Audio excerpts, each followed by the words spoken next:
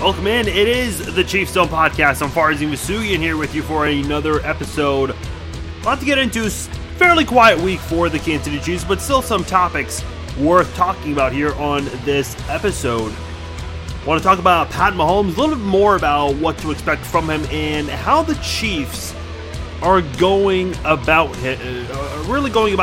with their expectations for him in year one. I think we already know what the Chiefs' expectations are from Mahomes. I'll talk about that in just a moment. One player visited the Chiefs, worked out with them, but decided to sign with another team. I'll tell you who that is. And one contract on the Chiefs right now might surprise you. Plus, later on in the podcast, I want to talk about an NFL cheerleader who is filing an equal employment opportunity complaint about the NFL. And the details on this are pretty interesting. Something you'll definitely want to hear later on in the podcast. Plus, one person who I have criticized quite a lot, Ronda Rousey, for not doing interviews because of her losses. She's finally done some interviews talking about her MMA losses or MMA in general. And, oh boy, just her response to some of these really valid questions, they're just not good. They're actually quite embarrassing. And it is definitely worth talking about at the end of the podcast during our closing segment. So a lot to get into on this episode of the Chiefs Zone Podcast. Hope you all had a great weekend back here in KC. And the Jayhawks in the Final Four. I'll definitely talk about that as well, because I've been a big critic of Bill Selfs. And, of course, he did a lot in this tournament. Jayhawks, of course, a lot of people very excited right now. It's always good, and I know here in Kansas City we're divided when it comes to college teams. We've got some KU fans, K-State fans, Mizzou fans in the area. A little bit of Iowa, Iowa State, Nebraska, Arkansas, Oklahoma State, some of the other Big 12 teams in the state of Texas, a couple of SEC teams as well. So we've got a lot of different fan bases in the area. So not everyone's necessarily thrilled with that, and I understand that as well. But nonetheless, I think it's always cool in a way if you can see it objectively for just a moment. Always cool to see a team from the area make it to the Final Four. Almost had two teams, KU and K-State, make it to the Final Four. But nonetheless, some success locally with the college teams. As always, it's always a very intriguing NCAA tournament. There's always that one team unexpectedly just about every year that makes it to the Final Four that nobody saw coming. And this year's Loyola College with Sister Jean, who, I don't know, I think we've got to find a way, just get a petition, something, to convert Sister Jean into a Kansas City Chiefs fan by the time football season kicks off. I think you have to do that at this point. Take her out of Chicago, take her away from the Bears, bring her to Kansas City, and make her a Chiefs fan. I mean, give her the VIP treatment in Kansas City from when the preseason starts, just for good luck with injuries, all the way until the Super Bowl. It's worth a try. You never know. But nonetheless, very exciting NCAA tournament as always, and definitely looking forward to see what the Kansas Jayhawks can do this weekend. Lots to get into on this podcast. Again, very quiet week once again for the Kansas City Chiefs. They were very active in the first wave of free agency. Not a whole lot going on, but there are a couple of things worth discussing here on this episode of the Chiefs Zone Podcast. Before I get into all of that, I want to let you guys know, social media, big part of the podcast. Definitely want you guys to be part of the interaction. Let me know your guys' thoughts on anything that I discuss here. If you guys want to react to anything on Facebook, Twitter, email, very easy to do. And you guys have been great with that this offseason. Really over the past year. Started at the beginning of last season before the season kicked off and all the way up until now. The social media activity has been great. A lot better than it has been in past years. So I definitely appreciate all of you guys for not just listening, but also interacting with me on social media as well. Facebook, very easy. Facebook.com/Farzin Vousoughian. That is my Facebook page. Like and follow me there. Follow me on Twitter at Farzin21. And you guys can also send me an email, farzin@FarzinVousoughian.com. All right, where to start? Let's go to this story first, where Benjamin Watson, a longtime tight end in the NFL and a former Super Bowl champion, he has decided to sign with the New Orleans Saints. Worked out with the Kansas City Chiefs, met with them on a couple of other teams as well, but decided to go with the Saints at the end of the day. Now, did the Chiefs suffer a big loss on this one? Probably not. I don't think it's a big deal necessarily. But we're not exactly sure what kind of a QB Pat Mahomes will be. And why do I tie in Pat Mahomes with Benjamin Watson moving to another team? Well, I'll tell you why. The Chiefs have two speedy wideouts, which should benefit Mahomes. And really any quarterback in the NFL. But what about having two reliable tight ends? Is having two reliable, and when I say reliable, I'm talking about starting caliber tight ends, a necessity for this team? Maybe not for other teams, but maybe for this style of offense. I think so. If you ask me that question, should the Chiefs have two starting caliber tight ends? If you asked me this question before 2017, with Alex Smith at the time being the quarterback, I say absolutely. Alex Smith works great with tight ends. Vernon Davis over in San Francisco, Travis Kelce here in Kansas City. Those who have had some great years because of Alex Smith, and those tight ends have also made Alex Smith better.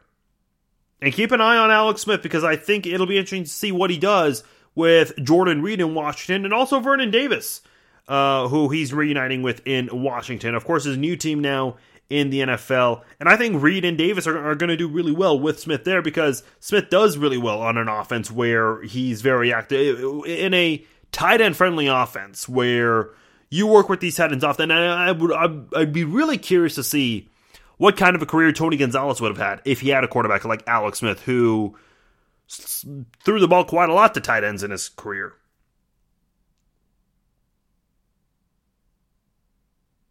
And again, we saw Alex Smith in 2017. I say before 2017 with Alex Smith, I think the Chiefs should have had two viable tight ends because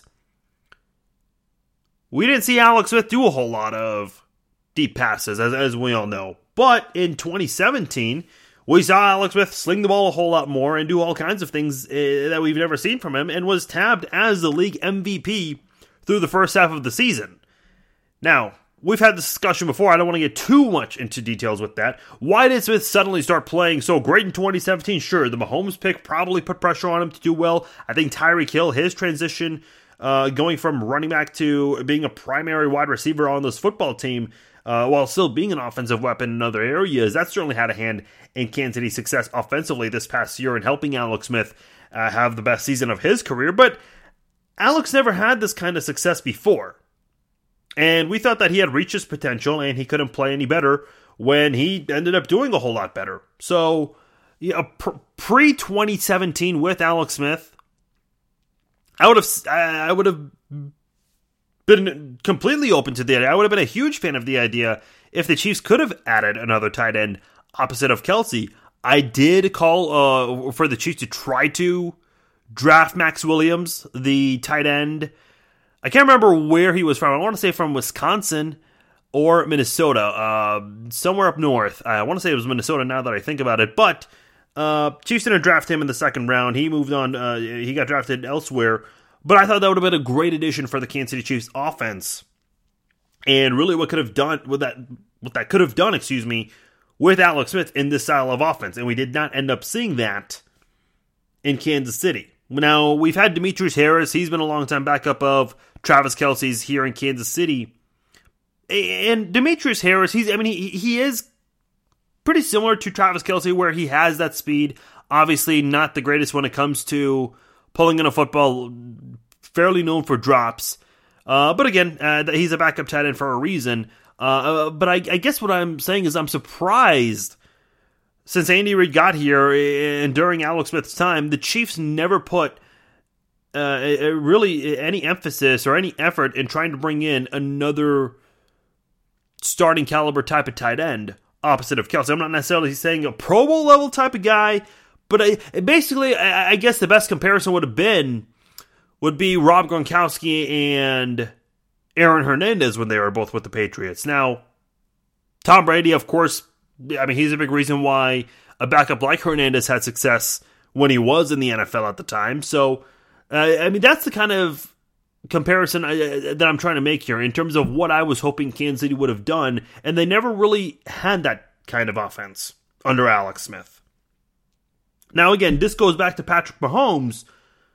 What does this have to do with him? Well, Obviously, this is going to be his first year as the starting quarterback of the Chiefs. How does he do? We don't know exactly how he's going to do. Yes, we can look at college film and see what he did, but listen, anyone who's watched this game long enough, you don't have to be a former player or a coach or a scout or any of this to know this. If you've watched the game of football, college and pro, and understand the transition, if you've been aware of this long enough, you know very well that college success and how you succeeded in college does not always translate very well to the NFL. I'm not saying Mahomes won't succeed. I think he absolutely will. I called for him to start for a while now. But there are some things that he did in college that will help him in the pros, and there are also some things that he did in college that he won't be able to do, at least regularly in the NFL. You guys may remember Tyler Thigpen and the style of offense the Chiefs ran in 2008, and it was a type of offense, spread offense, that we saw mostly in college football, and a lot of people thought, well, you're not going to see this last very long. And the Chiefs saw some success with that, despite not winning a lot of games that year. But then eventually we saw that Chiefs offense just slow down, and Tyler Thigpen's level of play eventually went down that season. But nonetheless, there are some things that we keep in mind. Now, I make the Thigpen comment there. Mahomes was drafted in the top 10 in the NFL, whereas Thigpen wasn't. So year one with Mahomes, I think, is going to be very interesting. The way I thought the Chiefs were going to go into this season with Mahomes, which, again, this is his rookie campaign. Yes, he played in Week 17, but we all know that had a preseason feel to it. And that's fine. There's nothing wrong with it. Mahomes essentially played 5 preseason games in 2017. In 2018, he'll have an offseason where he's going to get a lot of reps. And he's going to have another preseason to work with when he tries to move on with this offense. And we'll learn a lot about Mahomes in 2018. The Chiefs have some holes on defense, but they decided to get the home run player on the offensive side of the football. Yes, they got Anthony Hitchens, but the free agent splash was Sammy Watkins, especially considering what this offense already has. Considering the fact that you have Kelce and Hill returning, you've got running backs Kareem Hunt, Charkandrick West, Spencer Ware, Chris Conley, and Demarcus Robinson, guys who are contributors on this offense as well. Barring any injury, this should be a very good offense. And the Chiefs want to give Mahomes the best offense to work with in what is essentially his redshirt rookie year. Here's what I thought the Chiefs were going to do going into 2018 with Mahomes, and how they were going to handle the 2018 season, not just from a coaching standpoint, but I think also from a scouting standpoint as well. I thought in 2018 we'd have the same offense. I didn't think they were going to make a big splash like they did in acquiring Sammy Watkins. But I thought the Chiefs would look at the fact that they have 4 draft picks in the first 3 rounds for 2019, and they would use those picks to help add more skilled position players for Mahomes, all depending on how Mahomes would do in 2018. If they saw in 2018 that he did better with Kelce, well, then they'd probably try to add another starting caliber tight end, which, again, you don't see a whole lot on NFL offenses, but it could probably work in this offense for Mahomes, especially with the style of offense that Andy Reid runs. If the Chiefs saw that he did better with Tyreek Hill, more so than Travis Kelce, not saying both of them can't have success, but if he did a little bit better with the wide receiver there, then they tried to bring in another starting caliber receiver opposite of Tyreek Hill. Instead, they've already brought in Sammy Watkins and are expecting him to succeed with 1 Pro Bowl tight end and 2 speedy, dangerous wide receivers, and guys who are just absolutely fast, and I mean, they're pretty dangerous. Let's just say it how it is. These are guys who are capable of doing a lot of damage on opposing NFL offenses. And according to BJ Kissel, who is the team reporter for the Chiefs, he said there were only 6 wide receivers in the NFL last year who averaged at least 15 yards per reception and had at least 7 touchdowns last year. 2 of those guys are now with the Chiefs. Tyreek Hill being one of them, Sammy Watkins the other guy. So, as I mentioned, you've got Travis Kelce, you've got Sammy Watkins, you've got Tyreek Hill. That's pretty good. But let's not forget, this is Andy Reid's offense here. This is an offense where running backs, they're very active, not just on the ground, but also through the air. And just about every running back under Andy Reid, Brian Westbrook, Shady McCoy, Jamal Charles, and now Kareem Hunt have succeeded. And Spencer Ware, Charcandrick West, they both played very well in 2015 when they filled in for Jamal Charles when he suffered that injury. So you have that going for Mahomes as well. This offense, it's a dream offense for any QB, especially in this system for Andy Reid. And I know I mentioned 3 running backs there with Hunt, Ware, and West. They also have Akeem Hunt, as we remember, played on kick return for the Kansas City Chiefs and did some good things there. Played a little bit on offense, especially since Spencer Ware was unavailable this year. And the Chiefs did sign Damian Williams from the Miami Dolphins, who filled in a lot for Jay Ajayi after he was traded to the Philadelphia Eagles. So you got a lot of running backs here, and I'm not saying it's guaranteed West and Ware are going to be the backups behind Kareem Hunt. Those would be my predictions as of right now, but of course we'll see what happens in OTAs, training camp, and in preseason games. I think it'll be a little more telling and easier to predict at the time. But bottom line is, regardless who the running backs are, I think really, as I mentioned with some of those names, every running back seems to succeed under Andy Reid. So you have that going for Mahomes. Again, this is a dream offense. And Mahomes gets to do this in his first year as the primary quarterback of the team. He'll struggle at times. He'll make mistakes. Again, this is his redshirt rookie year. So, be patient. Bear with him a little bit. But at the end of the day, I think more times than not, he will succeed with this stacked offense in 2018. I was curious to know if they would try to wait one season before they try to find a way to stack the offense, whether they do it with tight ends or with receivers. But it seems like they've already made that call. Although I will say, look, I mean, the draft, we always get surprised in the draft. I saw an article on ESPN about how the Chiefs are, or they should, make this a defensive-heavy draft.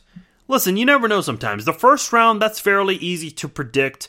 Maybe a couple of the second-round picks, but after that, everyone's draft board can change at times because we see a lot of surprises in the draft. Guys who were expected to be taken in later rounds get taken in the first round, sometimes in the top 10, top 15, you never know. So you've got to consider that as well. When it comes, considering the Chiefs don't have a first-round pick, they've got a second-round pick.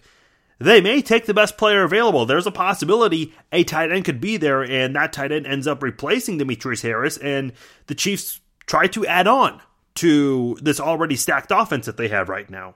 I talked about the offensive line last podcast. I don't want to get too much into it. I don't think they get as much credit as some people are giving them. I think, and again, they're not great, but they're not as bad as some people try to make it sound to be. So if I'm Patrick Mahomes, look, I'm on cloud 9. This is a great offense that you've got to work with. Now, one thing that he's not on cloud 9 about, this one's very interesting. This came out from Ian Rappaport, and Jason Wolf had some additional details to it. Remember what I complained about the Chase Daniel contract in 2013? He signed with the Chiefs, of course, at the time, former MU quarterback, and came very close to winning a Heisman when he was at MU. I liked the move to add Chase Daniel. I certainly did. But I complained about the contract at the time. 3 years, $10 million. That's a ton of money for a backup. Well, listen to this. Newly signed Chiefs quarterback Chad Henne, he earned himself a 2-year deal. And before I say the money, before I say how much he's going to make, keep in mind, Chad Henne, he's thrown only 2 passes in the last 3 years. Both of them were last season, by the way, with the Jacksonville Jaguars. He spent the past 3, actually 4 years with the Jaguars. But according to Ian Rappaport, Chad Henne has signed a 2-year deal worth $6.7 million. He gets $4.15 million in year 1 and $5.1 million guaranteed into year 2. That's from Rappaport. Jason Wolf gave a little bit of clarity on this. He is a Titans reporter for the Tennessean and for USA Today. He tweeted that the $6.7 million does not include performance incentives nor any escalators. There is a $3.1 million signing bonus and a $1.015 base salary in 2018, And there is a $2.5 million base salary in 2019 with $1 million guaranteed. Essentially, here's how it is. Chase Daniel, I complained about that contract. He averaged $3.33 million a year with the Chiefs. Chad Henne, he will make $5.15 million in guaranteed money in his first year with the Kansas City Chiefs. One of the biggest reasons the Chiefs did not retain Nick Foles last offseason was due to the fact that in Foles' contract, there was an option for the Chiefs to retain him, but that would have came at a very hefty price. And I pulled this up. This was something Adam Schefter reported at the time when the Chiefs did sign Nick Foles. Nick Foles, there was an option to pay him between $6.75 million and $16 million for this past season if the Chiefs were to retain him based on his performance. Now, knowing what we know now, surely would have been worth the money for a guy who eventually became Super Bowl MVP, filling in for Carson Wentz. Now, again, and I do want to get into that in just a moment, because the next topic I do want to talk about here kind of relates to that a little bit. But point being here, quarterbacks are just making so much money now. I mean, players overall, especially in the NBA, NFL, ton of money being made. Look, I get it. NFL contracts are going up. Matthew Stafford and Derek Carr, they've done zilch in the playoffs in their careers, and they both got record-breaking contracts last offseason, the same offseason. And playing just 5 games and leading the 49ers to win all of those 5 games, that was enough for general manager John Lynch and longtime Denver Broncos player to hand Jimmy Garoppolo a 5-year deal worth $137.5 million. Look, I said before, backup QBs on all 32 teams eventually are all going to make 7 figures. They're going to.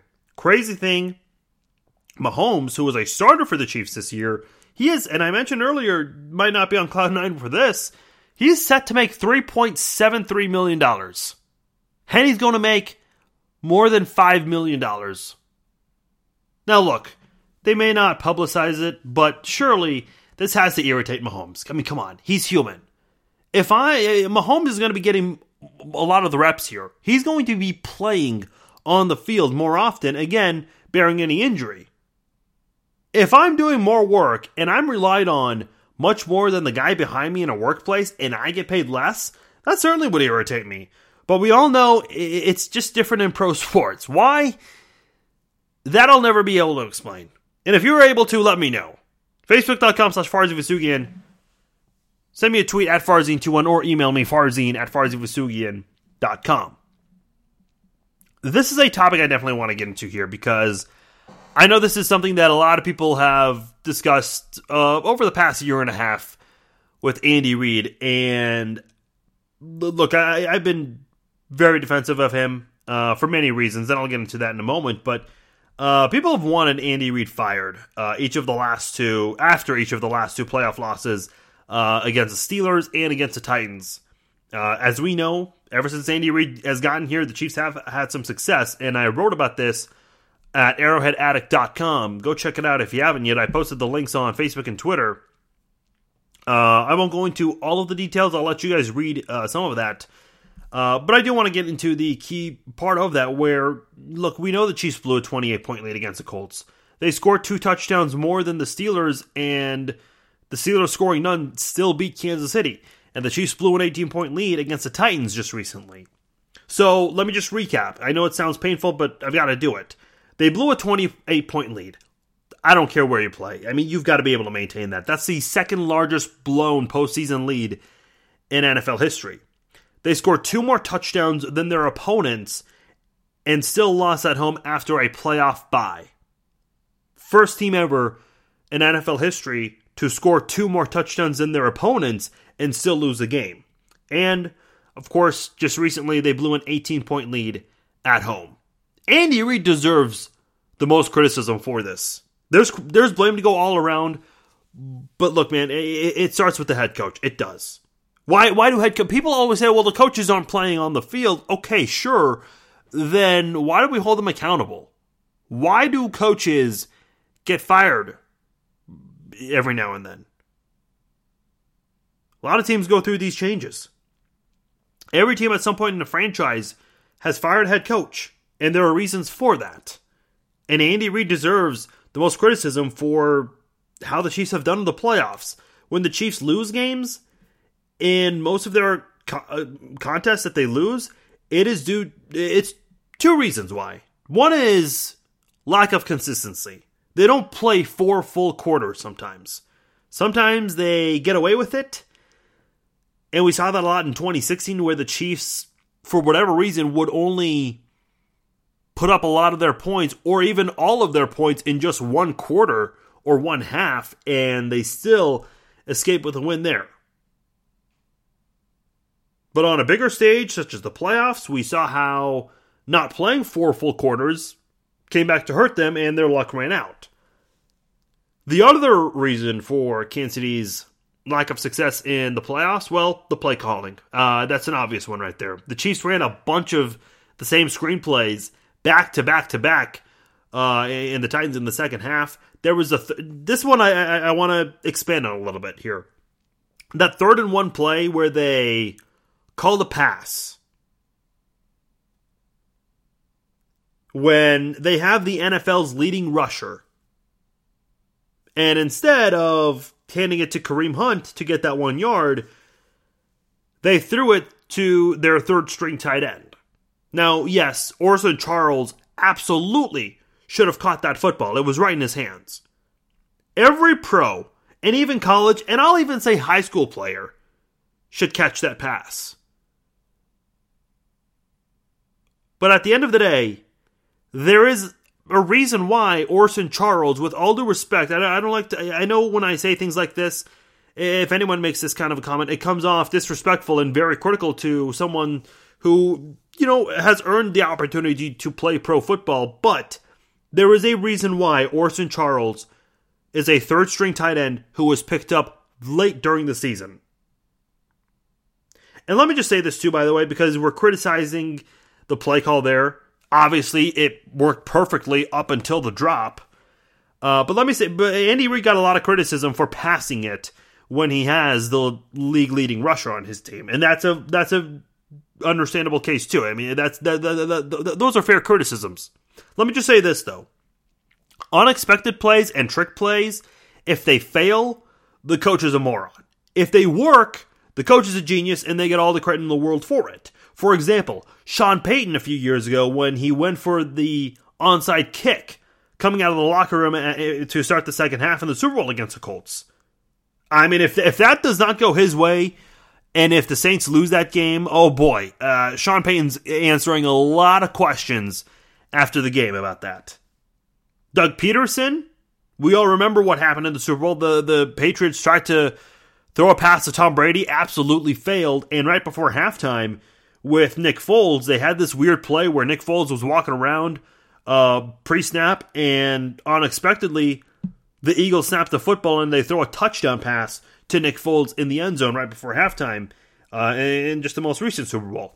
So keep that in mind as well. When you criticize a coach for a certain play call like that, understand that, listen, the idea sounds cool. It's great. The execution's a big part of it. And again, that 3rd and 1 play call to Orson Charles, that was 99% perfect. Orson Charles was at the right place, right time. Alex Smith, I mean, he made the right throw. He did what he had to do, and everything, the blocking was there. All of that was there. It was just a drop right there. Now, I'm sure looking back, I mean, maybe Orson Charles, 9 times out of 10, maybe he catches that football. I don't know. But I'm sure Andy Reid, looking back 9 times out of 10, would have wished that he would have ran the football. And listen, we've heard this from Andy Reid before, where he didn't hand the ball off often to Jamal Charles, and he admits that he neglected handing the ball to Charles. And that was a huge criticism of Romeo Crennel's in his only year as the head coach of the Chiefs. There was that game against the Raiders where he only handed the ball to Charles, 4 or 5 times, and as the head coach of the team, he said he did not know why that was the case. And that was just very hard to hear as a fan from your head coach when he said that. Now again, going back to that playoff game, Alex Smith, who I mentioned earlier on in the podcast with this, Alex Smith, who was slinging the ball all season and proved that he can throw it deep. He was throwing all kinds of short passes in this playoff game. Why was that? That led me to believe Andy Reid took the play calling duties away from Matt Nagy and obviously did a poor job with it.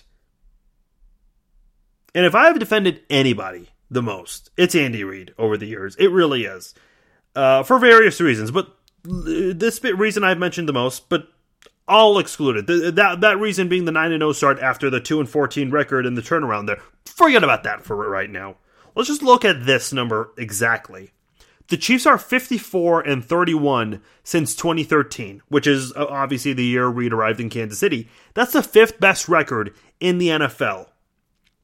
New England's number 1 on that list, Seattle's number 2. Denver and Pittsburgh are tied 3rd with a 56-31 record. Just 2 games better than Kansas City. Now, we do want to clarify one thing. Obviously, I said the same amount of losses for the Chiefs and for the Steelers and the Broncos. I said the Chiefs are 54-31. The Broncos and Steelers tied 3rd, 56-31. This includes postseason games, just so we're clear on that. So, again, 5th best record, just 2 barely behind the Broncos and the Steelers on this list. So the Chiefs could, maybe by the end of the year, since 2013, have the 3rd best record in the NFL. My whole point here is Andy Reid has had a lot of success over the years. I know with Philadelphia, it took him to 5 conference championships. And he's got the 10th most wins in NFL history, 2nd most among active coaches. Now, I mentioned Nick Foles earlier. A lot of people after the Super Bowl were upset and said, well, the Chiefs should have fired Andy Reid and promoted promoted Doug Peterson and eventually kept Nick Foles. And I hear that, and that makes absolutely no sense. Because in 2015, look, sure, who's had the better success as a head coach right now? Clearly, Doug Peterson. He's been head coach for just a couple of years, and he already has a ring. Andy Reid doesn't. Now, in 2015, that's when Doug Peterson did a great job and received offers from other teams. After the 2015 season, he got hired. Now, to say that the Chiefs should have fired Andy Reid after winning 10 in a row and bringing Kansas City home its first playoff win in 22 years, there's just no way to justify that. Yeah, sure, looking back now, obviously you would have loved to make that different move. And listen, there was some luck there with what happened in Philadelphia and landing Nick Foles, and he did a great job filling in. But listen, there's no way of knowing those kinds of things at the time. Again, yes, knowing what we know now, but at the time, 2 completely different scenarios, and I've seen that being thrown around. That's why I mentioned that. I posted that on Facebook, and people criticized me about it, saying, why are you bringing this up? People were actually criticizing the Chiefs for sticking with Andy Reid and not Doug Peterson, when at the time, that move would have made absolutely no sense. And listen, I'll even say this right now. We'll see what the Eagles do. Can they repeat that kind of success? Not necessarily win the Super Bowl again, but can they, at the very least, go to another NFC title game? Because we see teams that succeed for a little bit. We saw the Seattle Seahawks go to back-to-back Super Bowls, and now they haven't been as dominant. We saw the Kansas City Royals go to back-to-back World Series, and now they're expected to be one of the worst teams. Can the Eagles be that kind of a team that continues that high level of success? We'll see. And if they do, hey, great on Doug Peterson. But listen, at the end of the day, I still think Andy Reid's the right person to be the head coach of the Kansas City Chiefs. I know he's had some big flaws in the playoffs, and even before the playoffs. We see that with the play calling and the inconsistency and not playing 4 full quarters. And that is definitely on Andy Reid. He definitely needs to take responsibility for that. And I know he says that, I take responsibility. Okay, we hear that a lot. It is a simple fix, though. And what I'm struggling with is, why is it that Andy Reid's not being able to make that simple adjustment? We see what happens when he hands the play calling duties off to another coach on the staff, another offensive coordinator. We saw it with Doug Peterson. They won 10 in a row, and he got a head coaching job. We saw it with Matt Nagy. The Chiefs had that crazy running into a brick wall middle of the season in 2017. But when Matt Nagy got the play calling duties after that Jets game, well, he got it. The first 15 plays, okay, they were scripted. That's what a lot of people are saying. After that, Nagy kind of took control. But after that Jets loss, the Chiefs, under Nagy's play calls, they won the last 4 games of the season. And look what happened. Nagy got a head coaching gig. This is not an accident. There's a reason why Peterson and Nagy got head coaching jobs after they were being given play calling duties, and they did a phenomenal job with them. They went undefeated with them. It's a very simple fix that can go a long, long way for the Chiefs. Not sure why Andy Reid hasn't made that adjustment yet, but if he can just do that and just realize that, and I said on the Facebook Live after the loss, if I'm Clark Hunt, I have a sit-down conversation with Andy Reid about that. I don't know if it's happened. Maybe it has. Those things don't get publicized. Hopefully that has been discussed. But for right now, Andy Reid's still the play caller, while Eric Bieniemy is the offensive coordinator. Maybe that changes in season. We will see. If they do make that change, that probably means Kansas City is struggling to start off the season. And that's obviously not something we want to see here. Now look, the Chiefs have won a lot of games under Andy Reid, even with these play calling duties being mostly on his side. I'm just trying to be optimistic in the fact that he's got the 10th most wins in NFL history. He's second most among active head coaches. And he's had a lot of success in the playoffs. 5 conference championship appearances. Look, that's no joke. That doesn't happen accidentally. And I know it's been a while since he's last been to a conference title game. I'm not shying away from that either. We're in an era now where people want to know, what have you done lately? And I think Andy Reid's got to be able to prove that he can go back to how he did with the Eagles when he was consistently taking them to conference championship games. Let me know your guys' thoughts on all of this. Facebook.com/FarzianVasugian, Twitter.com/Farzine21. You guys can also email me, Farzine@FarzianVasugian.com. If you guys like the podcast, please subscribe, let your friends know about it, share it on social media. Great for the podcast. Definitely helps the podcast grow as it has over the last year. All right, that's really it for all the Chiefs topics. Normally now I start the closing segment starting with around the NFL, but there is one story around the NFL that I do want to discuss, and it's kind of a lengthy subject, so I'm going to talk about it now before we do our closing segments. It's a very, very intriguing topic here regarding a Saints cheerleader who was fired for an Instagram post that was considered inappropriate. And she is accusing the Saints and the NFL of gender discrimination because of the Instagram post that was deemed inappropriate.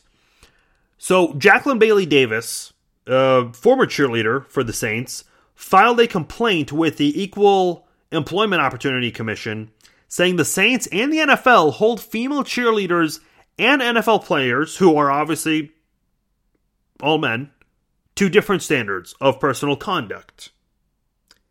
And from what I've been reading here, she has a point.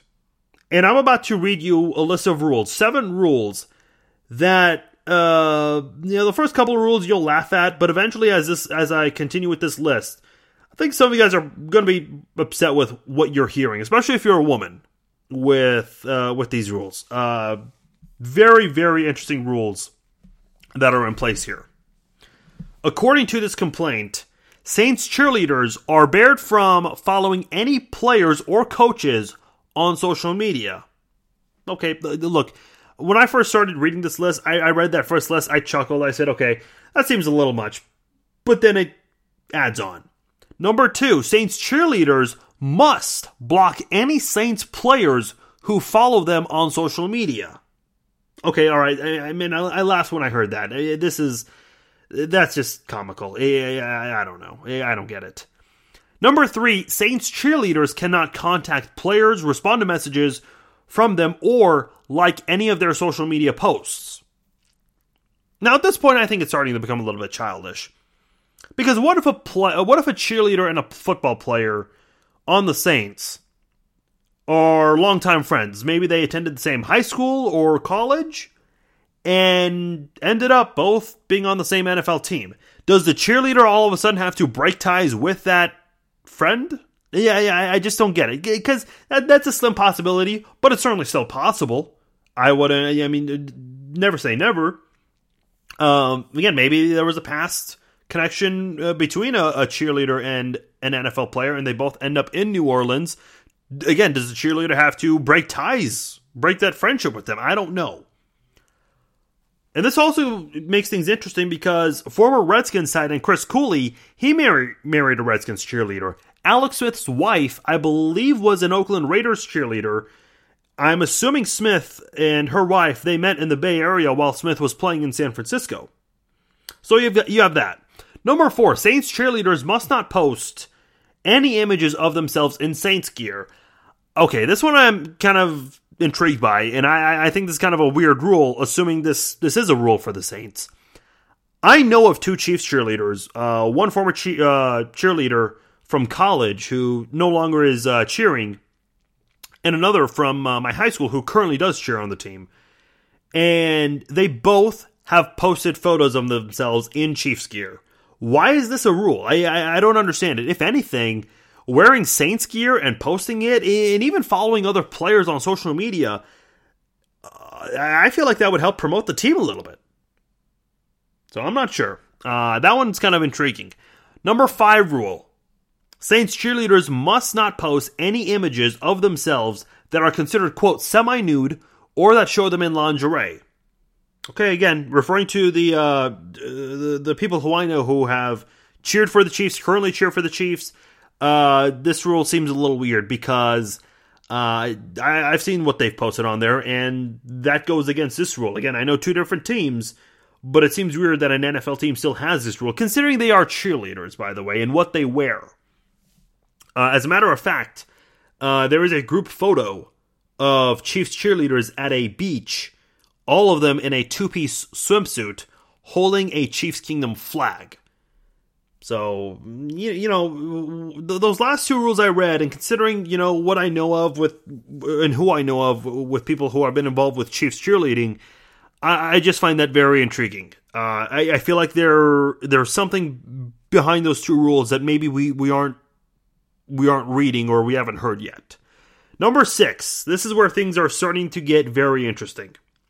Saints cheerleaders must avoid making eye contact and move to the side if they encounter a player in the tunnel that leads to the stadium. Alright, the whole moving aside thing, I get it. Security at any event will form a line or put up some sort of line tape to stop fans, photographers, media, employees, whoever, cheerleaders in this case also, to let the players get through in and from the locker room and to the stadium or the arena. Allen Fieldhouse, the arena, the basketball floor, and the locker rooms, they're not connected. In order for the players to go in and out from the arena and to the locker room, they have to essentially go through a hallway where there are a lot of fans. So what they do for both the visiting team and the home team at Allen Fieldhouse, they will block the area for just about a minute and let the players and coaches all get through. And once they're all in the locker room, or once they all get to the arena floor, they can all move on, and life is good. That part I understand, but the whole eye contact thing, come on, please. Do the Saints think Drew Brees or someone will get distracted if they see a pretty Saints cheerleader? Look, these guys are pros. They already know not to let attractive women distract them when they're on the field when it's game time. They're not in middle school. Here's the last rule, and this one, I was flabbergasted when I read this rule. A Saints cheerleader must leave a restaurant, a bar, or a party if an NFL player is already there or arrives after. And again, they don't say a Saints player, they say an NFL player. So, not just a Saints player. This is starting to get a little weird here. Any NFL player in the same place as a Saints cheerleader, the cheerleader's got to go. Why? What if you're at a restaurant? What if a Saints cheerleader is on one side of the building? And again, with certain restaurants, some of them are too big that there are a lot of seating areas, and you can't see the entire restaurant from a certain spot in the building. Some restaurants that are fairly small, you can see the entire restaurant depending where you're standing. If a Saints cheerleader is sitting on one end and an NFL player is sitting in a completely different part of the building in the restaurant, I mean, look, how is a Saints cheerleader supposed to know if an NFL player is present? Here's the other thing. A lot of NFL players have helmets, so not every NFL player is recognizable. I'll just say this right now. If Dee Ford is out in public, I highly doubt he gets recognized. Yeah, sure, first-round draft pick, we saw his face and all in press conferences, but we don't really see a whole lot of him nowadays because he's not one of the prominent players on the team. If Anthony Hitchens was out in Kansas City at Joe's KC Barbecue, I don't know if a lot of people will recognize him. Because, first of all, he's a new player on the team. He's not necessarily the most prominent player in the NFL. So, and because, again, these guys all have helmets on, we don't know exactly what they look like. I guarantee you, Laurent Duvernay-Tardif, I don't know if a lot of players would recognize him out in public. You get the idea. So there's a possibility that a Saints cheerleader might be somewhere, might be sitting right next to an NFL player at a bar, and might not even know it. So this rule, this is a kind of a fishy rule here. I just don't understand this. Because look, okay, let me just say this. Social media rules, that's one thing. But to apply a rule about where they can't be outside of a workplace, if an NFL player is there, I just think that's completely asinine and ridiculous. What is this? I'm on this woman's side here when she complains about gender discrimination. This isn't a private school where it's only all boys or all girls. I mean, this is an NFL team. And they've got some very odd rules for its cheerleaders. Again, from the two Chiefs cheerleaders I mentioned of, I can assure you some of these rules, they just don't add up. Again, maybe the Saints have these rules and other teams don't. And if that's the case, that's kind of weird. I'll just say this, the social media photos, that does not apply to the Chiefs at least. I will say this, I put on my social media stalking skills on for a quick minute and checked both of their Twitter profiles of the cheerleaders that I know of. One thing very interesting I didn't even realize, they don't follow Chiefs players. I was kind of intrigued by that. Didn't understand why. That was interesting to me. Perhaps the league could be trying to prevent player-cheerleader connections. If so, I kind of think it's dumb. Listen, I've shared the story before on the podcast. I knew of a girl from college who was involved in pageants. We hung out a couple of times with our group of friends at the time in college. We went on a couple of dates. She was Miss Teen Kansas and competed in other pageant competitions.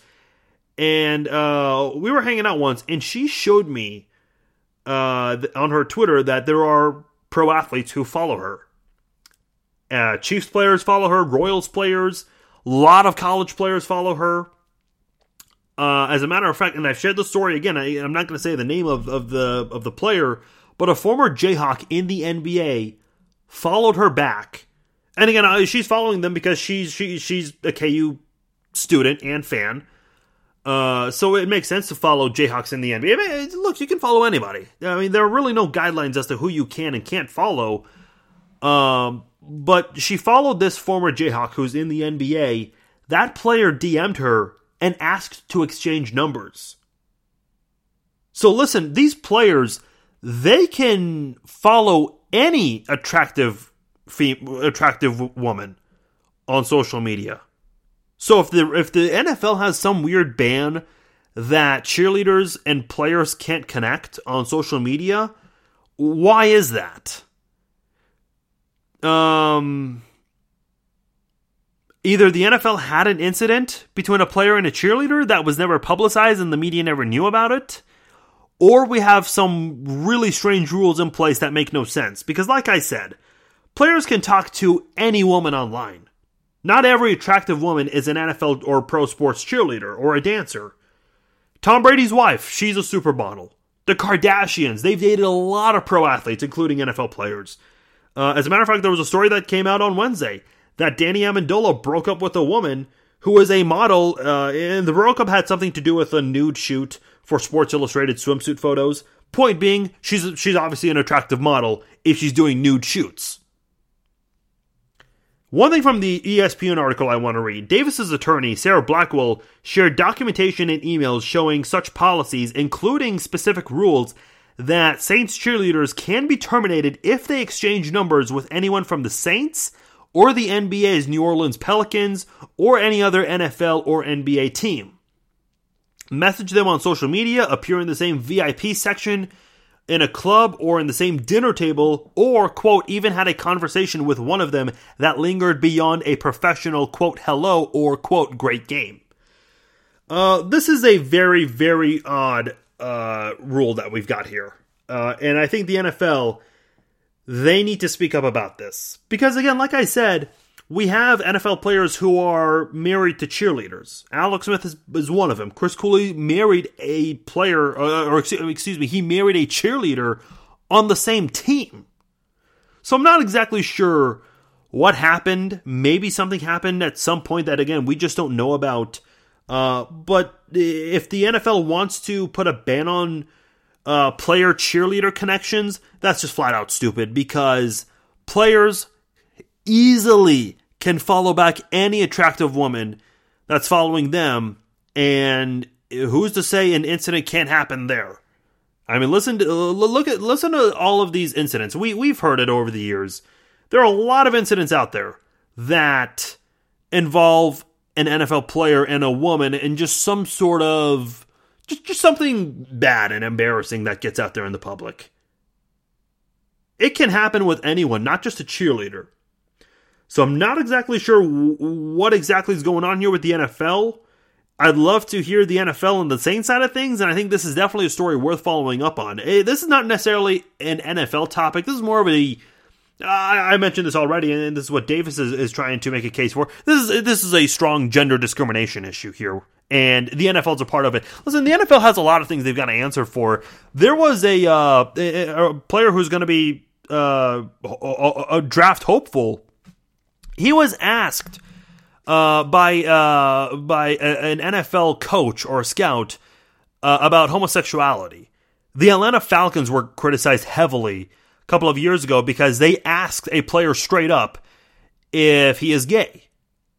And people reacted saying, well, look, they want to test their reactions to certain things because NFL players do trash talking and they may call someone gay just to upset them. And if that's the case, that's absolutely wrong. So the NFL, the things that come out here, and listen, nowadays everything comes out. Just a few months ago, there was just this crazy string of sexual harassment allegations that came out. And I'm not saying this is a sexual harassment allegation, but my point is, anything that seems like a crazy violation with equal opportunity employment, that will get out. And this is one of those stories here. And gender discrimination, especially in an era where women are supposed to be seen as equal to men. But obviously in this situation, it's just very weird that cheerleaders could be at fault for any kind of social media connection, but a player doesn't. That is something that definitely needs to be reviewed, or the NFL needs to speak up and give some sort of an answer on this, because it does not look good on their end right now. Let me know your thoughts on this subject. This is another subject, very intriguing, probably one of the more intriguing subjects I've discussed on this podcast. Facebook.com/FarzineVesugian, Twitter.com/Farzine21. You guys can also email me, Farzine@FarzineVesugian.com. Time to wrap up the show. Let's start by going around the NFL.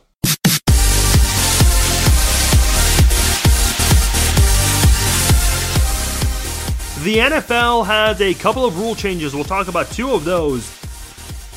One new rule change, the NFL banning players from lowering their helmets during hits. Thank you. Why do NFL players even do this? This is a great way to create all of those head injuries that we talked about. And those former players who want to sue the NFL and accuse them of not protecting players, these players are not protecting themselves. When they go with these head-to-head collisions, that's on them. And now the NFL has a very strong rule about it. QB sneaks, that's kind of interesting here. I'm not quite sure how that's going to be taken into consideration, but there is now a 15-yard penalty for lowering your head while trying to make contact, and it's a damn good rule, especially for safety reasons. Another rule change that I definitely want to get into, one that's been controversial, the NFL catch rule. The infamous catch, no catch. What is a catch? NFL players no longer have to, quote, survive the ground in order to complete a catch. That means Jesse James, his catch, Jesse James of the Steelers, he had that controversial catch, no catch against the Patriots near the end of the season, and that is one that would count now under this rule. Dez Bryant's catch in the playoffs in 2014, that would have counted under, and I call them catches because they were considered incompletions at the time, but now under this rule, they would be considered as a catch. I think Calvin Johnson's weird catch that happened in week 1 of either 2009 or 2010, can't remember which year, but that was one of the biggest headlines coming out of the first week of the NFL season. And he had a reception that was called a touchdown, and then it was overturned. And I think now under this rule, that would also have been considered a catch. Let's just hope this finally extinguishes all of the catch, no catch drama, because that's not something the NFL needs. I'll tell you what else the NFL does not need. Another defensive star going to the LA Rams. The Rams signed nose tackle Ndamukong Suh. They traded for Marcus Peters and Aqib Talib in steals from Kansas City and Denver. Look, at this point, I'm waiting for Ian Rappaport or Adam Schefter to just publish a tweet saying that Earl Thomas has been traded to LA. The Rams are stacked on defense, and that Rams defense versus Kansas City's offense, when these two teams meet in Mexico City, that should be a very fun one. I really hope both teams are pretty healthy going into that, because I really want to know which stacked team is going to do better, that Rams defense or the Chiefs offense. I truly do think that's the most exciting matchup to me for any Chiefs game going into 2018. Those two teams will meet. That'll be in Mexico City. And by the way, I know a lot of people are talking about egos on the team with Peters, Talib, and now Suh. And a lot of people are talking about Wade Phillips and how he should be able to handle them. He's dealt with a lot of players in the past, and this is really nothing new for him. This is old hat for him. I think he'll certainly be able to handle these guys and teach them a thing or two about keeping their emotions in check and keeping that maturity, because look, we know one immature move can definitely cost you big and can really hurt you in the long run. So look, this Rams defense, hopefully those guys can all stay healthy and avoid any kind of immature actions on the field or off the field, because this really does have the potential to, this Rams team, they can go very far. And again, I'd love to see that Rams and Chiefs matchup, because that Rams defense and Chiefs offense, those are some stacked teams there. And I think those two head-to-head, that'll be a very fun clash to watch in Mexico City. Those fans south of the U.S., the neighbors south of the United States, they're definitely gonna be in for a treat with that matchup there. So I think that is going to be very fun to watch. Let's go out of bounds.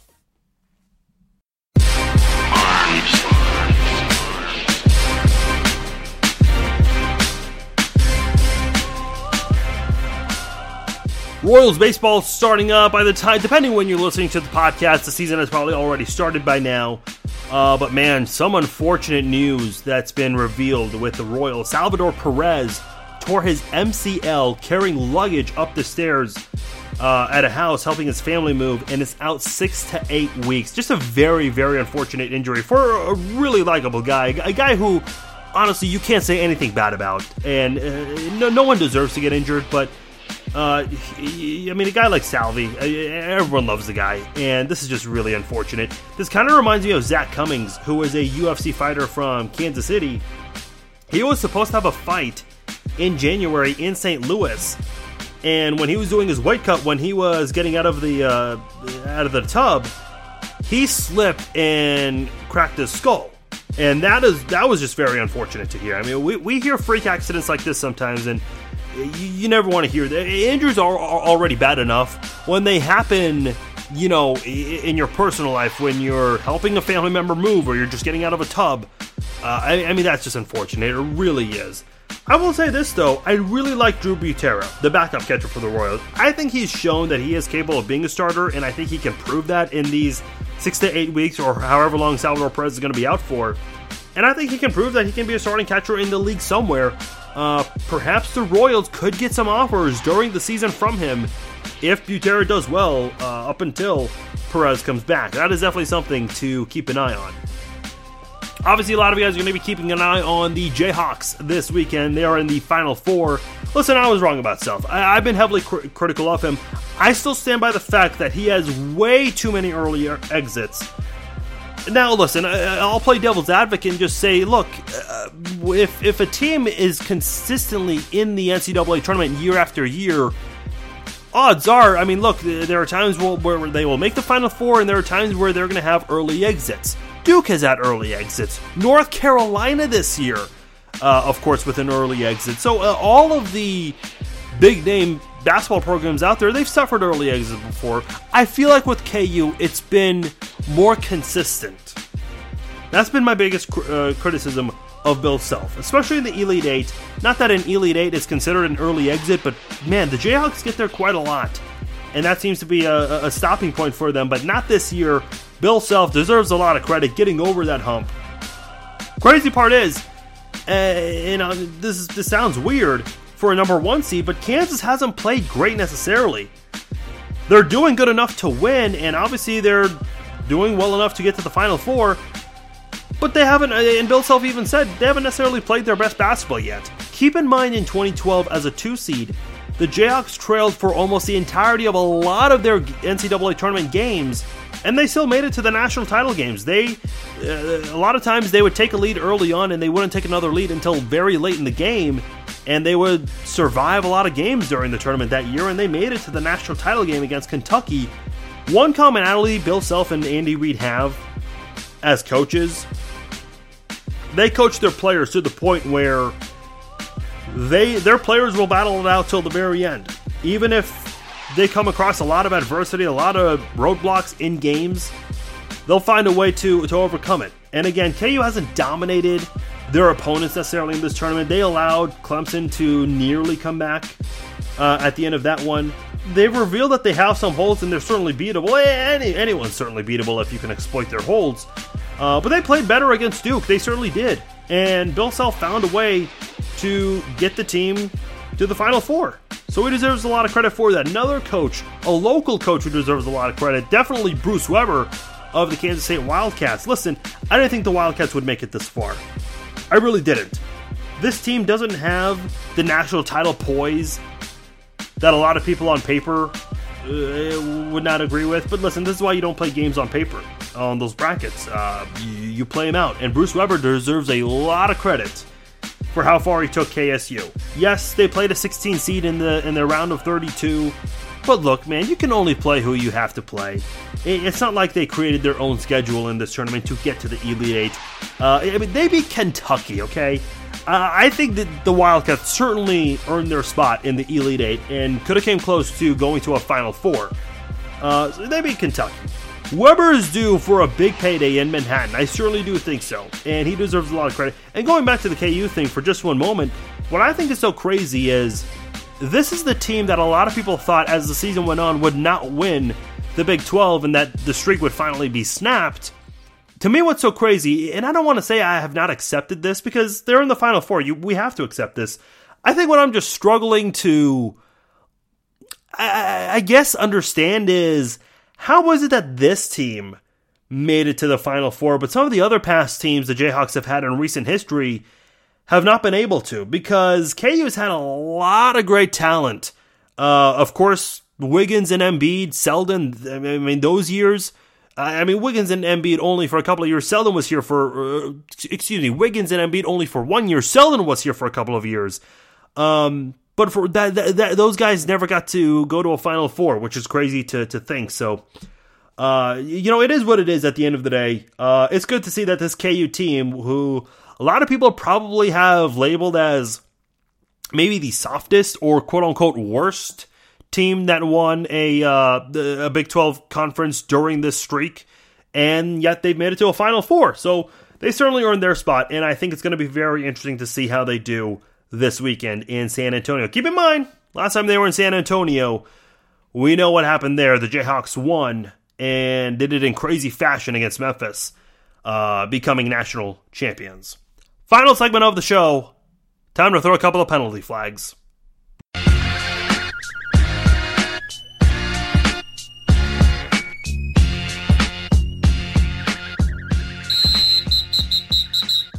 I'm sure you guys have heard this story, just the unfortunate turn of events, just the stories that have come out of Schlitterbahn, the water park in Kansas City. For those who don't know the story, there was a young boy, I don't remember his age, it was a young boy, but this was really the end of the summer 2 years ago, where a boy and two adults were riding on the Verrückt, which was supposed to be the biggest steep that any water park could have.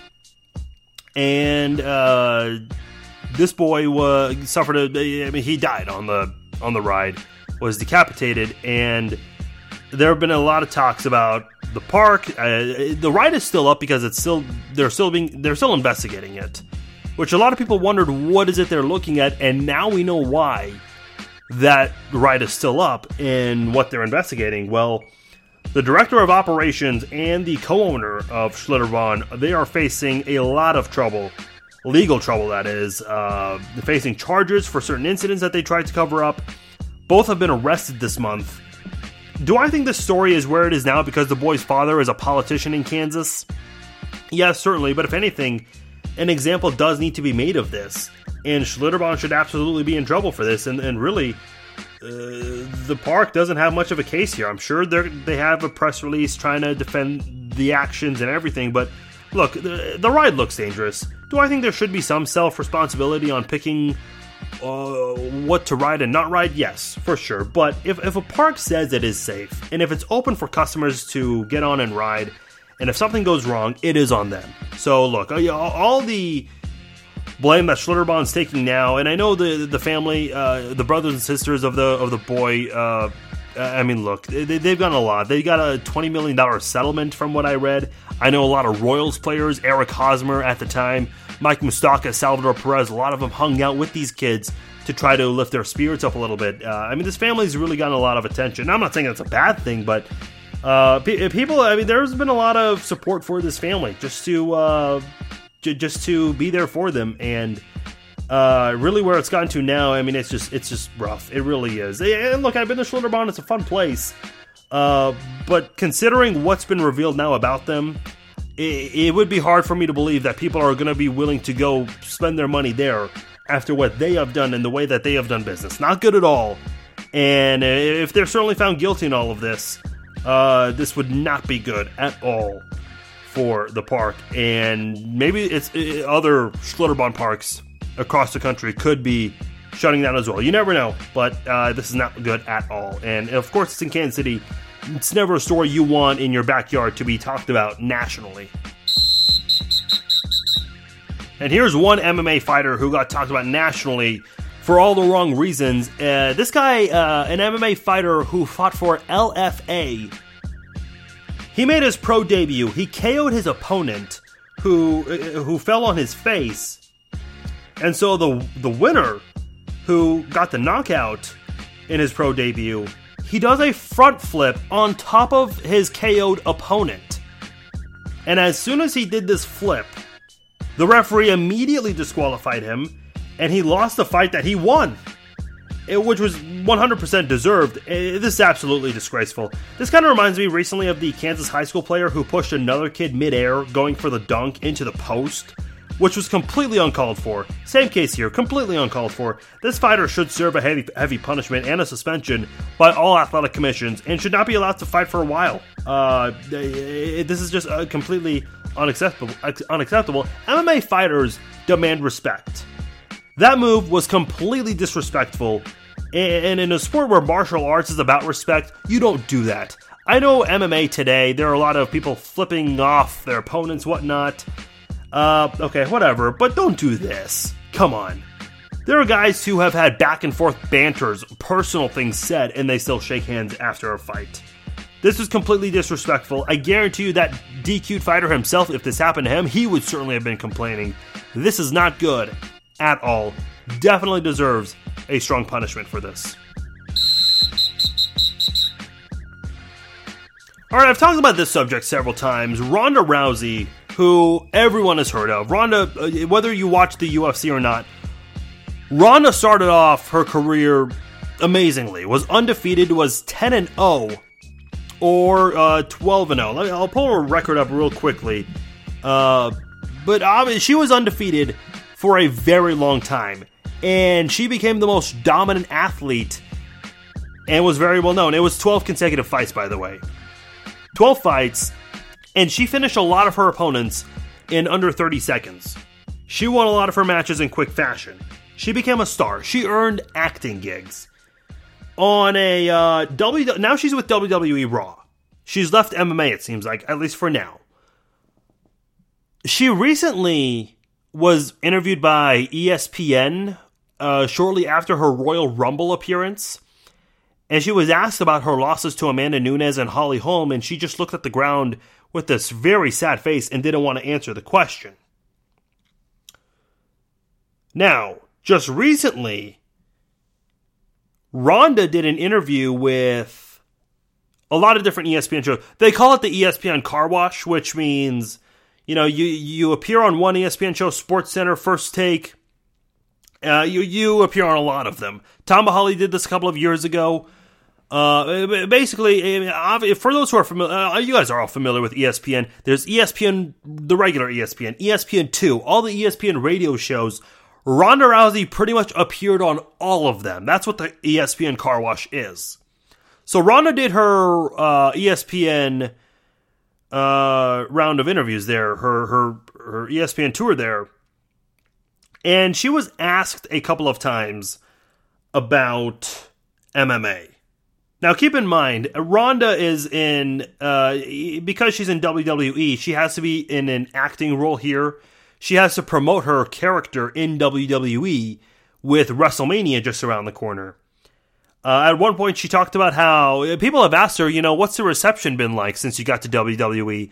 And one of her responses was, well, it's not been great with my bosses, Stephanie McMahon and Triple... Okay, come on. Look, if your bosses really had an issue with you, you would not be there. This is obviously a storyline now we're talking about. She talked about getting approached by Absolution. I had no idea what that was, but then I did research and learned that's a group of female wrestlers in the WWE. So she talks about that. And at one point in an ESPN interview with Mike Golick, I'm going to play two audio clips for you guys. This is a question from Mike Golick about MMA.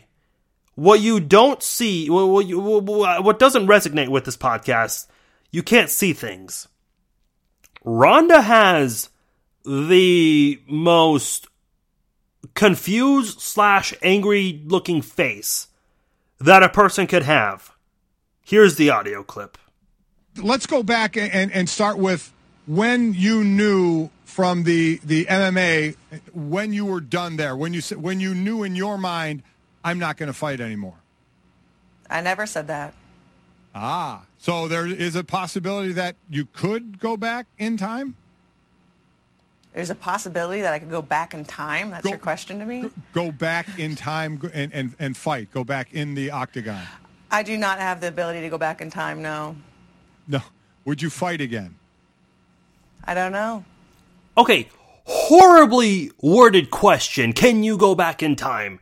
That was horribly worded. However, Ronda knew what he was at. Ronda's no dummy. She knew what he was asking. You all know what that question meant. I know what he meant with that question. Here's another interview he did, I believe on ESPN First Take with Stephen A. and Max Kellerman. Oh boy, do things get awkward in this one. Check it out. Okay, Ronda, what they didn't play in that preview, that they heard Stephen A. and me talking about you, was I said that you were a woman who, through your fighting, when you became such a big deal that when you lost, it's like the earth stopped spinning on its axis. And that's the part I chose to focus on after your loss in the UFC. Like, why is everyone talking about, oh my God, she lost, is she over it, all these kind of things, when you achieved such heights that one loss, the whole world stopped and noticed it? Why do you think there was a kind of negative backlash to you after the loss? In other words, people, you must be aware, in the MMA world, there was a lot of talk, well, she was overrated, she was this, she was that, and my point of view was, at the time, and remains, that you achieved amazing heights. Almost no one wins forever. Everyone suffers setbacks, but there seemed to be like an unusual amount of negative pushback after your loss. Did you not experience that? I experience a lot of people who quote some people that are really just afraid to state their own opinion. Do you think it's my opinion? No, that's not my opinion. I can tell you right now, that's not my opinion. I thought you achieved amazing things. I was and remain a big fan of your fighting and of you. That's not me saying some people, meaning me. That is me saying I read and heard from others and defended you. Well, thank you for defending me. I appreciate that. Okay. Good Lord. I mean, come on. I've said this before on this podcast. And this is a topic that I'm very passionate about because, look, I think, as someone who's in the media, I do this podcast, I've interviewed a lot of players before. And let me just say this. In my time covering sports and getting a chance to interview players, I've covered a lot of teams. I've covered a lot of bad teams. Obviously, the Kansas City Chiefs, there have been a lot of down years before Andy Reid got here. I covered the Kansas Jayhawks for a couple of years while I was a student there for the student radio and newspaper there. And I talked to a lot of players that came across losing seasons for the KU football team. And those certainly weren't easy to do, but those guys still showed up and spoke to the media after every loss. Trust me, I understand. I know they're not thrilled. They would rather be back in their apartments in their dorm rooms, not even wanting to address these losses. So look, I know they're not excited to talk about these things, but at the end of the day, look, don't be a sore loser about it. Here's the thing: when you have a problem with anything in life, one of the things that helps is to at least talk about it with somebody. And I get if Ronda didn't want to talk for maybe a week, but the Holly Holm loss was 2 years ago. The Amanda Nunes loss was a year ago, and she still has some sort of like MMA. Just listen, no one's discrediting her for what she created and what she accomplished. But people are going to forget about that because of how she's acting now. Again, we talked earlier on the podcast. What have you done for me lately? And lately with Ronda, people are just remembering how she left MMA as a sore loser. She recently did, and this was before the ESPN interviews, she recently did a segment on Monday Night Raw for WWE. And she made a just a completely crazy comment. Listen to this. I remember my last fight walking away thinking God hates me.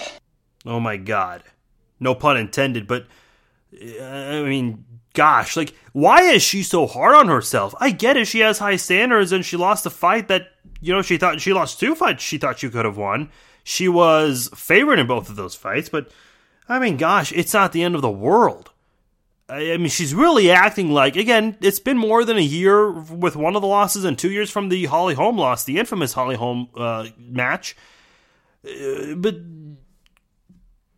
crying out loud, I mean, she's acting like it's the end of the world or something. And to say God hates you?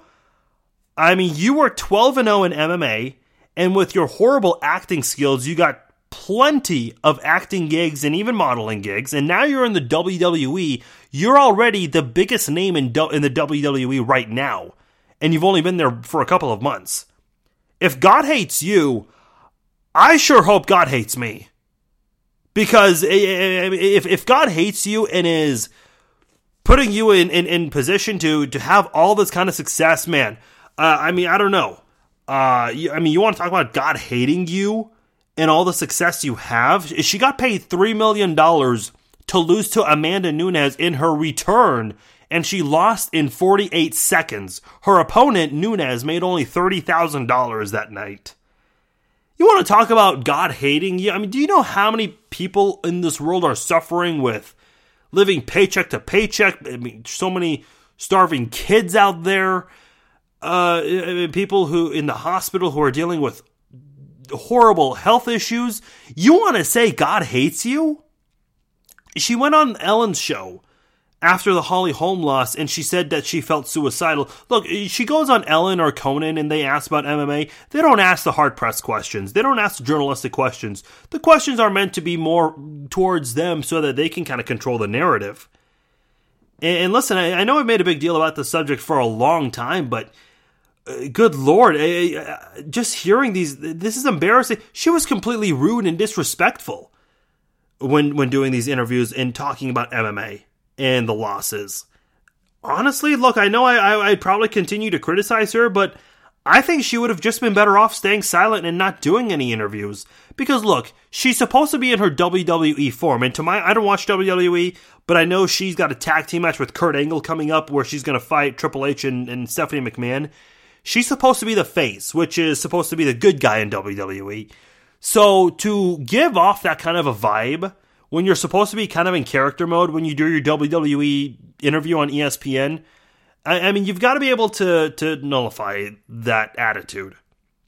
And I say the character part because I remember on The Weakest Link a few years ago, WWE wrestlers were on, and every time they got eliminated, they were like, oh, I'm going to beat this guy at SummerSlam or Survivor Series, whatever the pay-per-view was, because they were trying to promote the WWE a little bit more in some of the upcoming pay-per-views, which is understandable. She was obviously there to promote herself and promote WrestleMania.